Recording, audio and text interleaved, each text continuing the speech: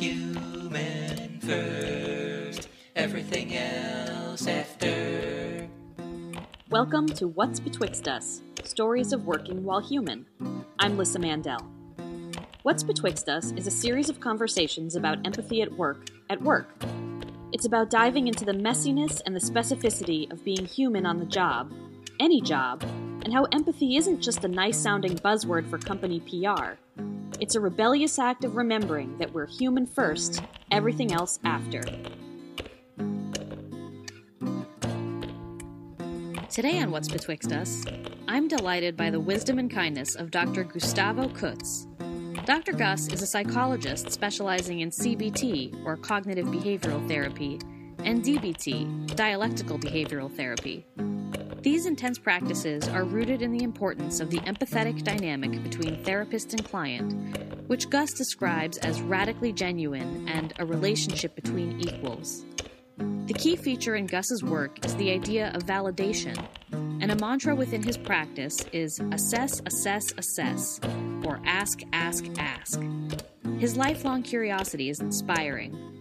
Dr. Gus says that so much of what he's learned from both his fellow therapists and his clients is universally applicable to all of life.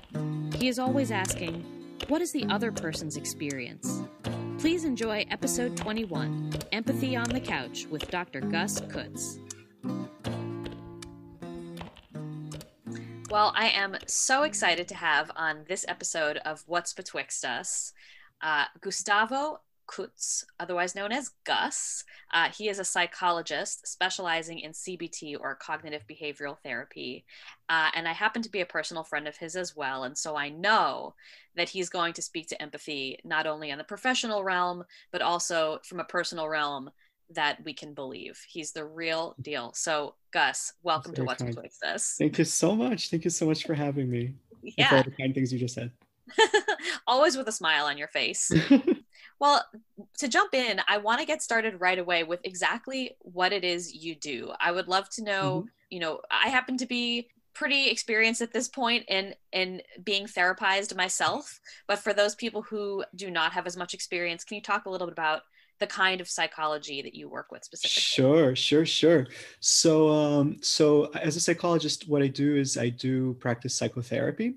And there's lots of different types of psychotherapy out there. And I think it's actually a pretty unfortunate thing. I find that it all kind of gets lumped together as like therapy, So when people go forth and look for a therapist, there's so many different types of thing that they might find without like a clarity about the distinctions. So in any case, the type of therapy, like you said, that I specialize in is called cognitive behavioral therapy, CBT. And CBT is very much focused on evidence-based, meaning on it's really all about making sure that what we're doing really works to help the person achieve whatever their goals for therapy may be, whether it be, like decreasing depression or decreasing anxiety or improving relationships or whatever it may be that kind of brought somebody in. And it's all about doing it in a way that works. And we kind of assess along the way, like, are we making progress? Are we moving towards the goals? Because one thing that we really don't want to have in CBT is a feeling of like, well, you've been in therapy for 10 years and, I think you're making progress. And like that's very much not what CBT is. And I'm not saying that there might not be some value in that. It's just, it's a very different type of thing, in my opinion. And I find it funny that it's, they're grouped together. But CBT has a couple of other things about it. It's called CBT because it's based on the premise that our behaviors, what we do, and our cognitions, like what we believe, what we assume, what we think, and our emotions are very closely tied to each other, as well as our physical experiences, of emotions.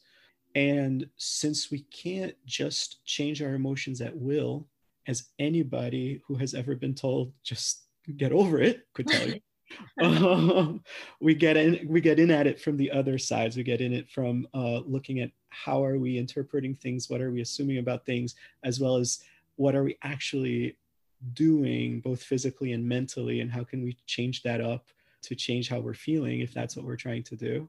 And another thing, sorry, long answer to a simple question. That's okay. Please go as long as you like. All right. And so another thing that I think sets CBT apart from a lot of other different kinds of therapy is that it's very much seen as a collaboration between the two people, the therapist and the client, in that, and for that reason, in fact, we in CBT, we're less likely to even use the term patient, even though we sometimes do, but because that kind of brings up this sense of like the patient is the person who's kind of just kind of sitting there and having something done to them. Sure. You know, whereas from a CBT perspective, if that were happening, then nothing's really gonna change. You know, the way I always think about it is I'm bringing in my expertise, which is in terms of human behavior, human emotion, human cognition in general, and you, the client, you're bringing in your expertise, which is in terms of you and what works for you and what you value and so on like that. And neither of us could really be able to do the work that we're doing together on our own. I love that. I love that so much because it really brings up this thing of reciprocity, which is really important in the work that I do at Zany, which is this app that I work for that sponsors this podcast, where, you know, the idea is to foster dialogue, to foster conversation between people. And that when the weekly question is asked in the app, if you don't answer it, then you can't engage in the conversation. So the idea is if you bring your vulnerability, then you can engage with other people's vulnerability. And that sort of level playing field is super, super important. So I love that is your focus, especially because I have been in therapy situations personally where, you know, it's part of the therapy that the therapist doesn't really involve themselves at all. They're completely apart. And I understand that that's for the purposes of like whatever the reaction of the client or patient is, then that can be scrutinized under a microscope, right? But it doesn't duplicate real life experience at all, right? And as a client, I'm going to be more apt to be really authentic and vulnerable if I know something about the person I'm speaking to, if I feel like it's a two-way street. So that's very much how I feel personally too. So maybe that's probably a big part of why I was drawn to this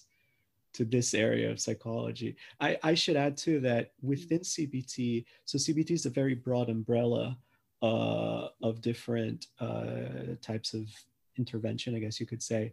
And within that, one particular subtype of CBT is called DBT, which I like to joke is one level up, you know, from CBT. And I'm going to invent EBT, but it stands for dialectical behavior therapy. And I could talk more about that if it's interesting, but for now, I'll say that it's a specialized type of therapy for treating specific things. And within that sense of equality, you know, and partnership is emphasized even more. So there's a sense of therapists really being encouraged to be very authentic. Radically genuine is a term that we use. And we really see it as like a relationship between equals as opposed to a hierarchical relationship, you know, asterisk, in as much as there's still, you know, a sense of things that would be inappropriate for the relationship because it could be exploitative and so on. But in the room in general, you know, that's the idea. It's that it's a real relationship between equals. I love that. I love that so much. I think that makes sense and also makes sense in a more organic way, how we would heal as people. You know, if we are in a room speaking to a good friend, it's taking away the distance that helps that healing. So here's a question. So you're obviously in the line of work of empathy. You must be a sort of open, empathetic person in order to do what you do. So can you speak a little bit to that about how you've learned about empathy personally through your work? Well, yeah, we'll start with that. How I learned about empathy personally through my work. I guess perhaps the most important thing I learned, maybe I should say, I think maybe the most important thing I learned through my work, period, and I think it is about empathy, is how much before I learned to do what I'm doing now, how much I would assume about what other people are experiencing in any given moment. I remember like a moment that really kind of brought this home for me was when somebody was crying and I said something to them. I was trying to be validating. And I said something like, well, I mean, it makes sense that you'd be sad about this because blah, blah, blah. And they said, I'm not sad about this. I'm crying because I'm not sad. And I hate that I'm not sad. You know, and in that moment, it kind of dawned on me, if I can't even assume from the fact that somebody's crying that they're sad, you know, then how can I assume all these much larger stuff that I'm assuming, like that if I say this, then certainly you're going to understand it as that, or that if this happens to you, then of course you're going to feel this way. The to put it in like clinicalese, like the way we think about it is assess, assess, assess, which really just means ask, ask, ask, like don't assume. And of course, an important thing to do too is to sometimes take a gentle guess, like to say, like, oh my gosh, like you must have felt so hurt by that, but then to be completely open if the other person says, no, actually I wasn't, to never kind of assume that, no, you were, and you just didn't realize it, which is just about the most invalidating thing I think you can do, right? It's like, no, you don't know what you're feeling, I'll tell you. But I mean, it's so personal, right? And it really depends on the person you're speaking to, because some different people might be exhibiting the same behavior and need very different absolutely response. But I love this idea of assess, assess, assess, because I think that asking questions is the way that we get to peel the layers of each other, the way that we really get deeper to know each other, whether inside a work situation like this or elsewhere in life. Absolutely. I don't know that there's anything that I've learned as a therapist that I don't think is helpful in life in general, I have to say. That's amazing. Yeah. Amazing.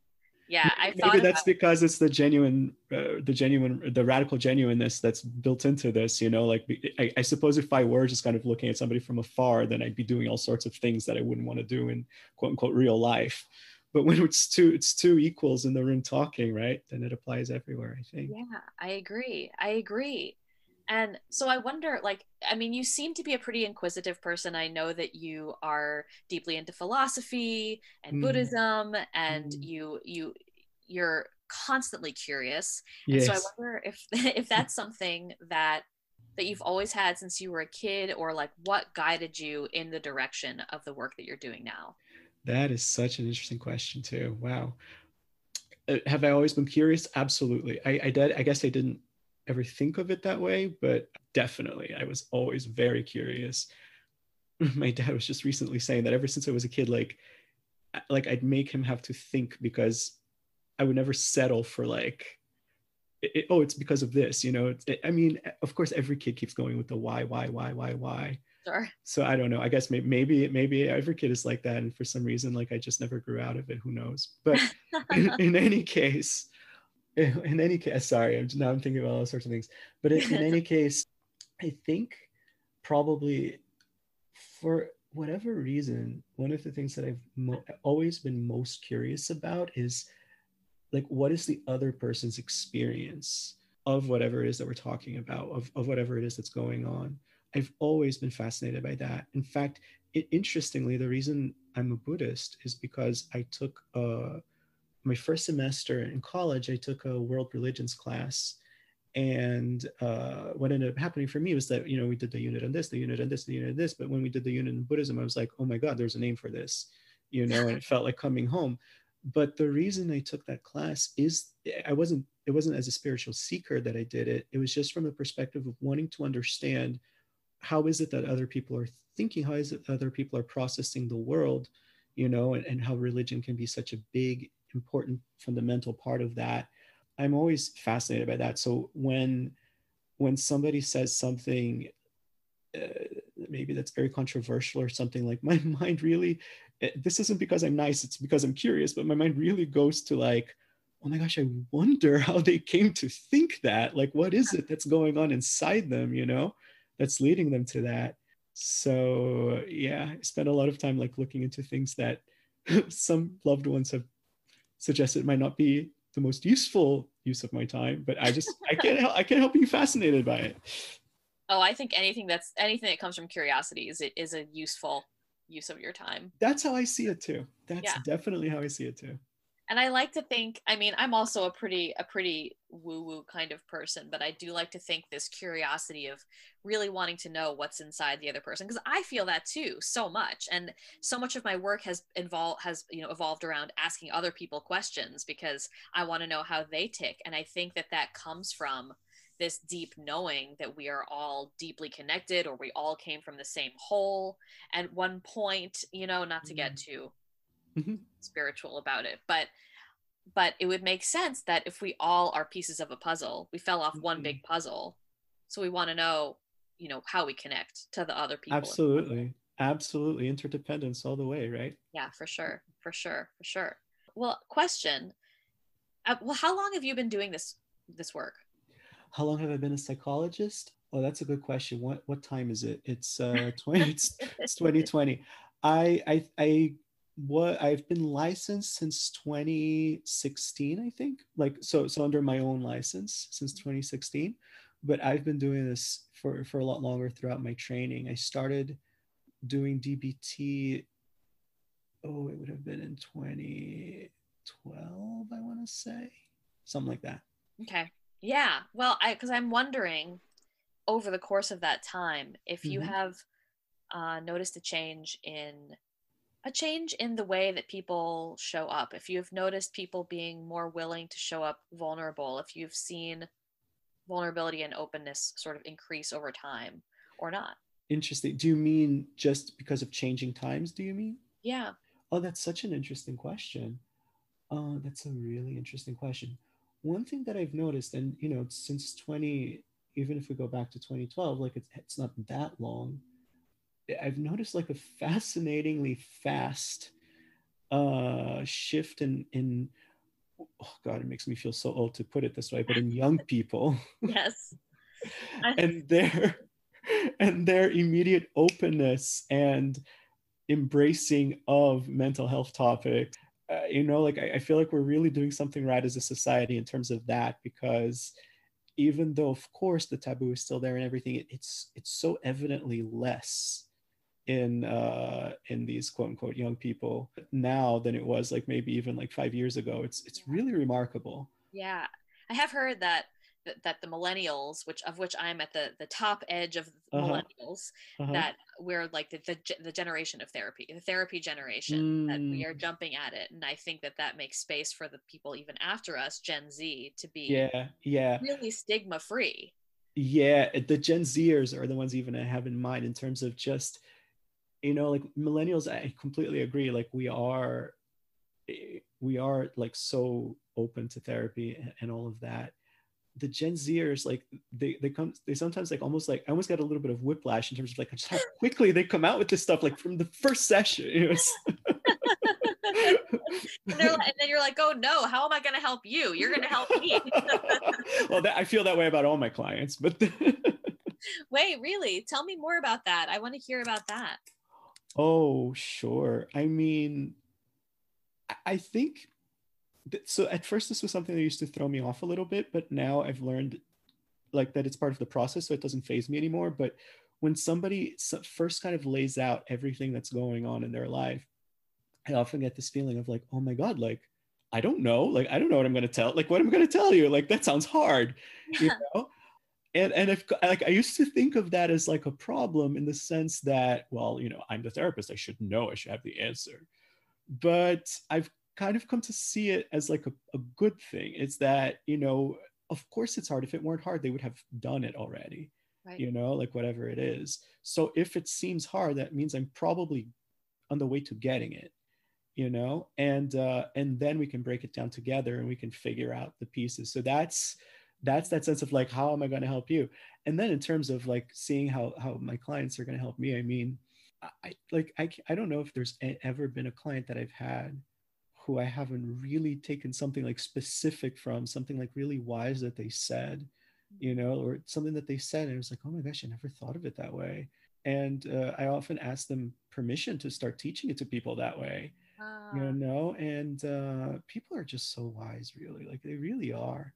Underneath all of our stupidity, all of us, no offense to us, but like underneath all of that, in DBT we have a concept of wise mind.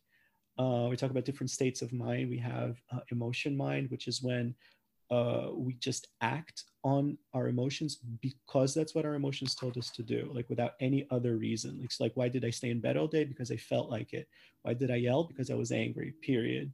Reasonable mind on the other end of the spectrum, which is when we're acting without any regard for our emotions, just based on reasons.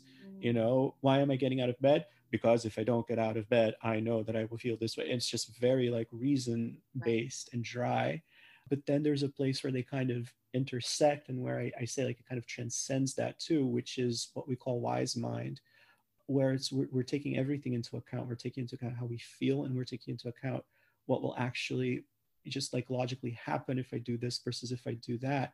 And we're also taking into account in some sense, and perhaps I'm oversimplifying it right now for the sake of time, but it's almost like a sense of intuition of sometimes if we stop thinking about it and we stop kind of, reasoning our way in circles, sometimes we just kind of know what we need to do, you know. It's like sometimes like, yeah, on the one hand, I want to get out of bed because of this. On the other hand, I was like, okay, Gus, stop. What do you need to do? And I'm like, yeah, I know. I need to get out of bed, you know? But it's a gentle, it's not like a yelling, reasonable thing. It's just like a gentle, like knowing, you know? Yeah, well, I love this. And this is also why I'm so glad to talk to you, I think, as opposed to, any other like mental health professional, because I know that you have these more spiritually seeking underpinnings that you wouldn't dismiss out of hand, the idea of like the still small voice that resides inside of us. Sure. Just to be clear about one thing, what I was just explaining about wise mind, that's actually built right into DBT. Really? That's not a me thing. Yeah, and interestingly enough, in DBT, it's not even explained in spiritual terms, because a lot of people who come to DBT, they really don't have any interest in spirituality, and yet they have wise mind, and that's not something that they can argue, you know.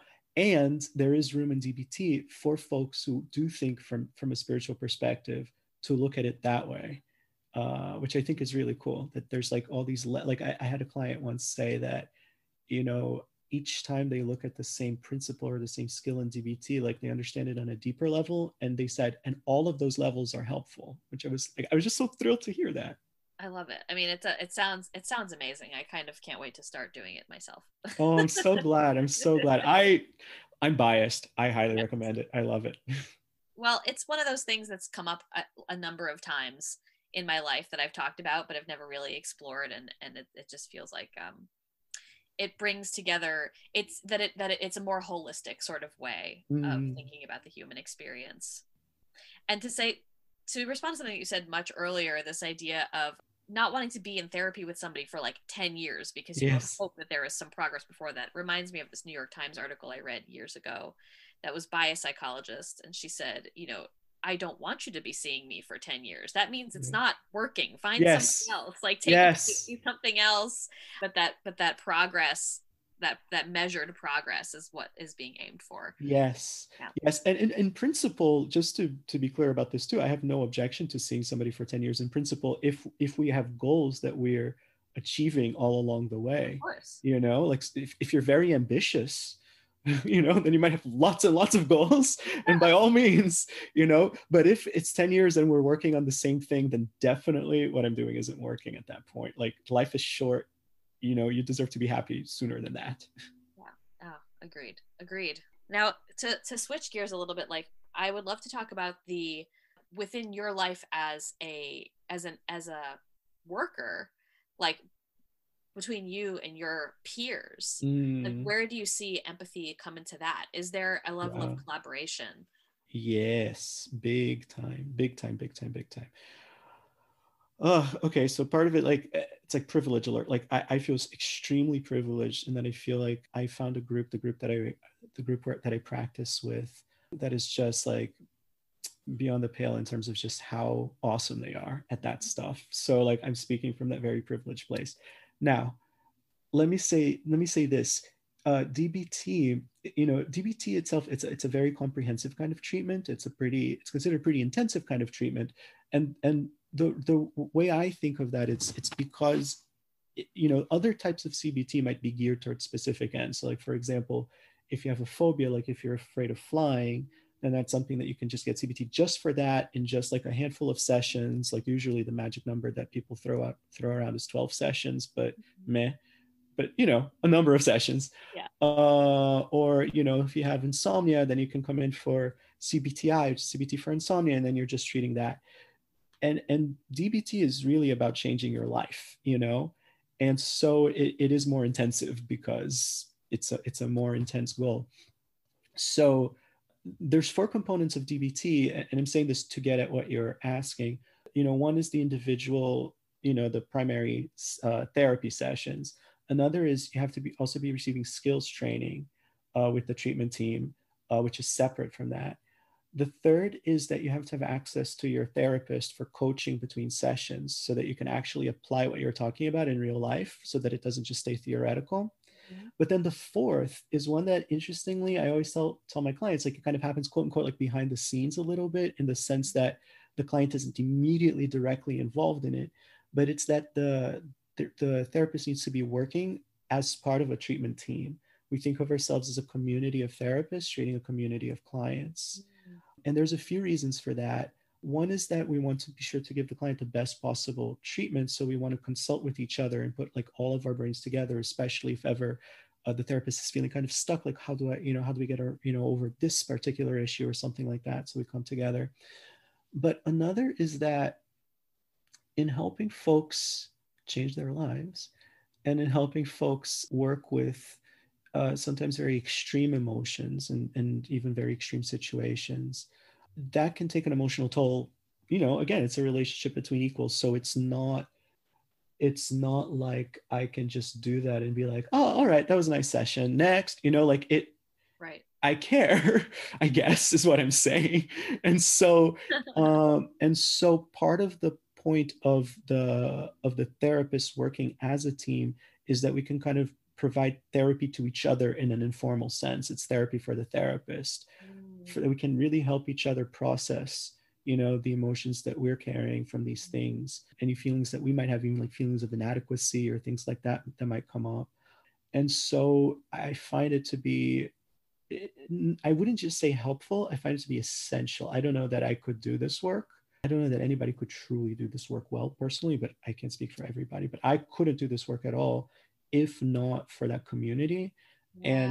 and the empathy. And in DBT, one key concept that we talk a lot about is validation, which I would say requires empathy and then goes like a little bit, it takes the next step. Like, I think of validation as showing somebody that you understand what they're experiencing, how real it is, how intense it is, how much it matters, and how much it makes sense that they'd be feeling that way or experiencing it that way, even if you disagree.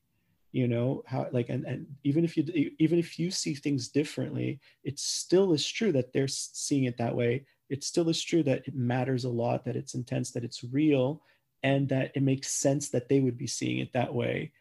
And then it's about like figuring out why they're seeing it this way. Why am I seeing it a different way? Not assume that I'm right and they're wrong. But I find that validation to be crucial to be able to do the work that we do in DBT. And I always tell people, I always say this to people, that if ever, like, now this couldn't happen in practice for practical reasons, but as a thought experiment, if somebody were ever to come into my office and say, hey, listen, you're a psychologist, right? All right, listen, I have 45 minutes. I don't have time to tell you anything about me or about what's going on in my life. Just help me. If I had to go on a blank, what I would do is I would spend 45 minutes teaching them about validation, because I think that's the most universally applicable, the biggest bang for your buck, the most life-changing thing that you could learn in a short period of time. And it's something that I think all human beings desperately need. And it's something that for some reason, I personally find that almost all human beings, including myself, are intuitively terrible at. Like, if we just trust our intuitions before we've thought about it, we go about it in just the wrong way. Yeah. Right? Yeah.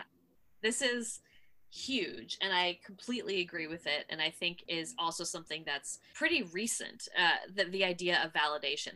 And I feel like, previous generations of people have really subsisted on this idea of tradition over validation. Like, this is the way it's always been done. If you're having a problem with it, then you need to buck up. The issue is with you, as opposed to assessing each person individually. And yes, even if you don't agree with, or if you don't have the exact experience that they're having, just to hold space for them and hear them and say whatever you're feeling doesn't mean you're broken. Right. Yeah. Yes. Yeah. I've yet to meet a broken person. That's I so meet lots of people who think they're broken. It breaks my heart. well, that's something else that I want to ask you about your heart and whether, like, what sorts of protective mechanisms and boundaries you need to put up Uh-huh. because you're interacting so intimately with people. Uh-huh. And then, of course, getting therapy from your fellow therapists as you do this. Uh-huh. Um, how do you go about protecting yourself? And have there been Sure. moments when you've maybe gotten too deep or too attached Mm, in the process? sure. Well, this is one point where I don't know, I can't quite speak for I think most of everything I've probably said so far is something that most any DBT therapist would probably agree with, I think. This next bit is just my personal feeling about it, I suppose. What I found that works best, or maybe even that works at all, is to do the opposite of what at first might seem to make sense. Like the thought sometimes comes up of like putting up protections, like almost like putting up walls, Sure. you know? And I do I mean there's reasons that I would feel funny about even like walking into a therapy feeling like I have walls up in some sense. But not only that, but I find that walls are easy to breach.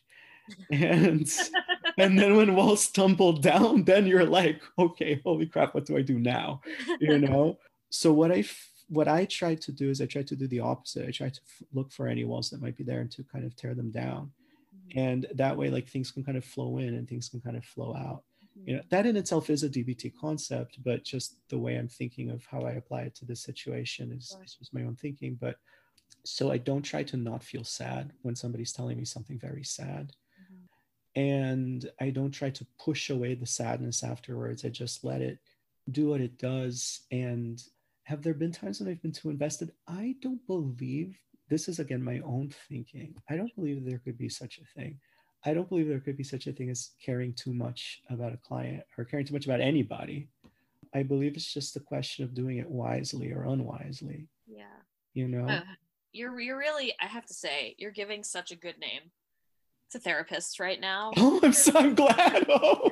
Because I think one of my deepest fears, and like I've spoken to a lot of friends and colleagues who have said the same about, when seeking a new therapist, is like how to find somebody who really hears you and who really cares about you and who really like matches up with you. And I can't help but be skeptical sometimes where it's just like, Mm. well, I'm just another slot in their schedule, Oh, and they God. hear all kinds of things all day long.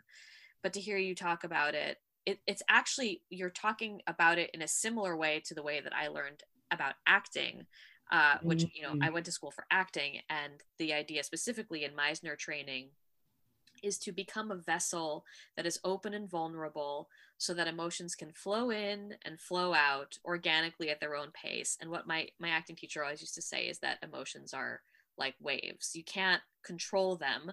They stay as long as they do, and then they recede whenever they're ready to recede. And the idea is to feel them. Of course, as an actor you want to, because you want to show that on stage, but I feel like there's maybe some misrepresentation about some mental health professionals needing to be, Mhm. impermeable almost. Yes, yes. Well, I'll tell you this. I mean, I believe that a lot of psychologists probably do approach it from the perspective of trying to put up walls to protect their emotions and to due to also the belief that if they fall apart, then they're not going to be able to help their Right. clients and so on. So I'm not saying that that's probably not a technique that people use, and certainly different schools of thinking in terms of different types of therapy, like we said at the beginning, have very different theories about should you show your emotions, should you Right. share how you're feeling. But I'll say this, I don't think I've ever yet met a therapist for whom a client would just be another slot. I don't think I've ever met that. I can't imagine that somebody who could feel that way would have gone into this field. It's not, if you wanted to make money, there would be lots easier ways. Yeah, I mean, that's so nice. It's so nice to hear. It's so nice to hear, especially as like the term empath has been getting thrown around so much lately. I think it's really become part of the lexicon, and what that means. Does that mean that you sponge up more of other people's energy, and can that damage your own energy? And how do you feel like you need to, in order to pursue your particular path, have to have like a very strong balance center? Oh, wow. Let me start by saying I do not come from the premise that I have a very strong balance center above and beyond other people. So from that perspective, no. It's not like you have to have it, like are you a person who does, or are you a person who doesn't? Like, no. I mean, no. I think a big part of it actually is that, so in DBT, I mentioned that one of the four components is skills training, like specific skills that we teach our clients. And I'll say this: I don't think there is a DBT therapist who doesn't use the skills themselves. I mean, like the skills work. So like it would be like weird to like. So in the same way that I think maybe what I would say is the way that I manage my emotions that come up from my work as a therapist is the same way that I manage my emotions. I don't differentiate between them, I guess. It's like, what am I feeling right now? And sure, this might be because of the session, or this might be because of something that has nothing to do with my career, but what am I feeling right now? And then I use the skills that I teach, to manage those emotions. And I guess, gosh, I mean, to say it this way, it sounds like I'm just really making a plug for DBT, but I guess I like it because I believe it. But it really, I think using the skills really is what helps you, or helps me, sorry, I should say, be centered. And it's more something that I do than something that I am, perhaps. But one thing I'll say, though, is, lest you think that I'm just this amazingly centered person, is that one thing I can't do is, after a full day of work, sit down and watch something very emotional on TV. Sure. I feel like I'm all emotioned out. Yeah, for sure. You know what I mean? So it's not like, okay, I'm just so amazing at like just returning to baseline. It's as if nothing had happened. No, it's Well, I mean, that also is reassuring, because it means you're not a robot, you're a person. There you go. Yes. Yeah. Yes. I wonder, I mean, you keep talking about the skills, and obviously, short of like having a session myself right now, which I'm not, are there skills, or particular practices that you could share to just like a general listener who is feeling a little overwhelmed, or just what are Gus's like top tips for daily life? Okay. Now, I'm going to say something not just as a disclaimer for legal purposes, but because it's true, which is that truly, truly, truly, it's like I said at the beginning, like, or earlier on, like assess. So I'm happy to share like some general ideas, and so, and some, just some ideas of some skills. But I think the most helpful thing is to figure out, is this the skill that I need in this particular situation? Sure. And so, sometimes it's not, and sometimes anyway. But so, having said that, like I said, I think if I were gonna tell a random person just one thing, it would be validation. And validate yourself, please, as well as others. Like, I think in our society, we are terrible at that. Terrible. We don't act as if what we're feeling is real, let alone as if it matters, let alone as if it makes sense. And I can tell you categorically, whatever you're feeling right now, it's real. It matters, and it makes sense that you're feeling that way. It might be based on a misunderstanding. But there's a reason that you misunderstood. If so, you're not crazy. And about validation, I mean, it could go on and on for hours about validation. But one thing that I find extremely helpful for when you're really like in a moment of emotional crisis, let's say, like when you're really too upset to think, right? Now, I'll say this: don't do this if you have heart conditions. If you do, talk to your doctor first. And don't do this if you have an allergy to cold, which is something extremely rare. but some people do. But if you don't have those things, then there's a skill called the ice dive, which sounds so strange at first, at least it did to me.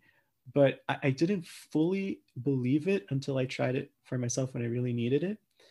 Basically, you fill a bowl with cold water, you put just a couple of ice cubes in it. You take off your glasses if you're me, I'll show you. And then you just dip your face in the water. You make sure that it covers up to your temples. And then when you need to come up for breath, come up for breath. Do it a second time. When you need to come up for breath the second time, you're done. But what this does is it activates something called the mammalian dive reflex, which is something that all mammals have for when we fall into water. It's our brain's way of, since we don't know how long we might be submerged, it's our brain's way of conserving oxygen. It turns off everything in the body that isn't necessary for immediate survival. It slows down the heart rate a bunch. It stops digestion, but crucially, it stops thinking and it stops emotions.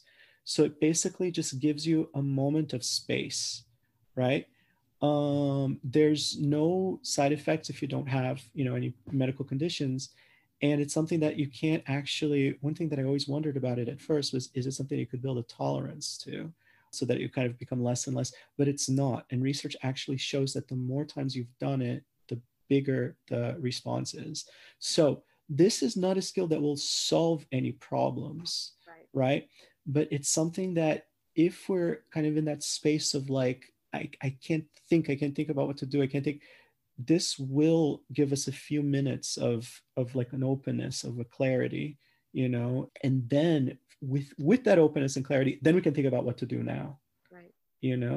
That's amazing. I find it extremely helpful. Wow. And then, sorry, please go ahead.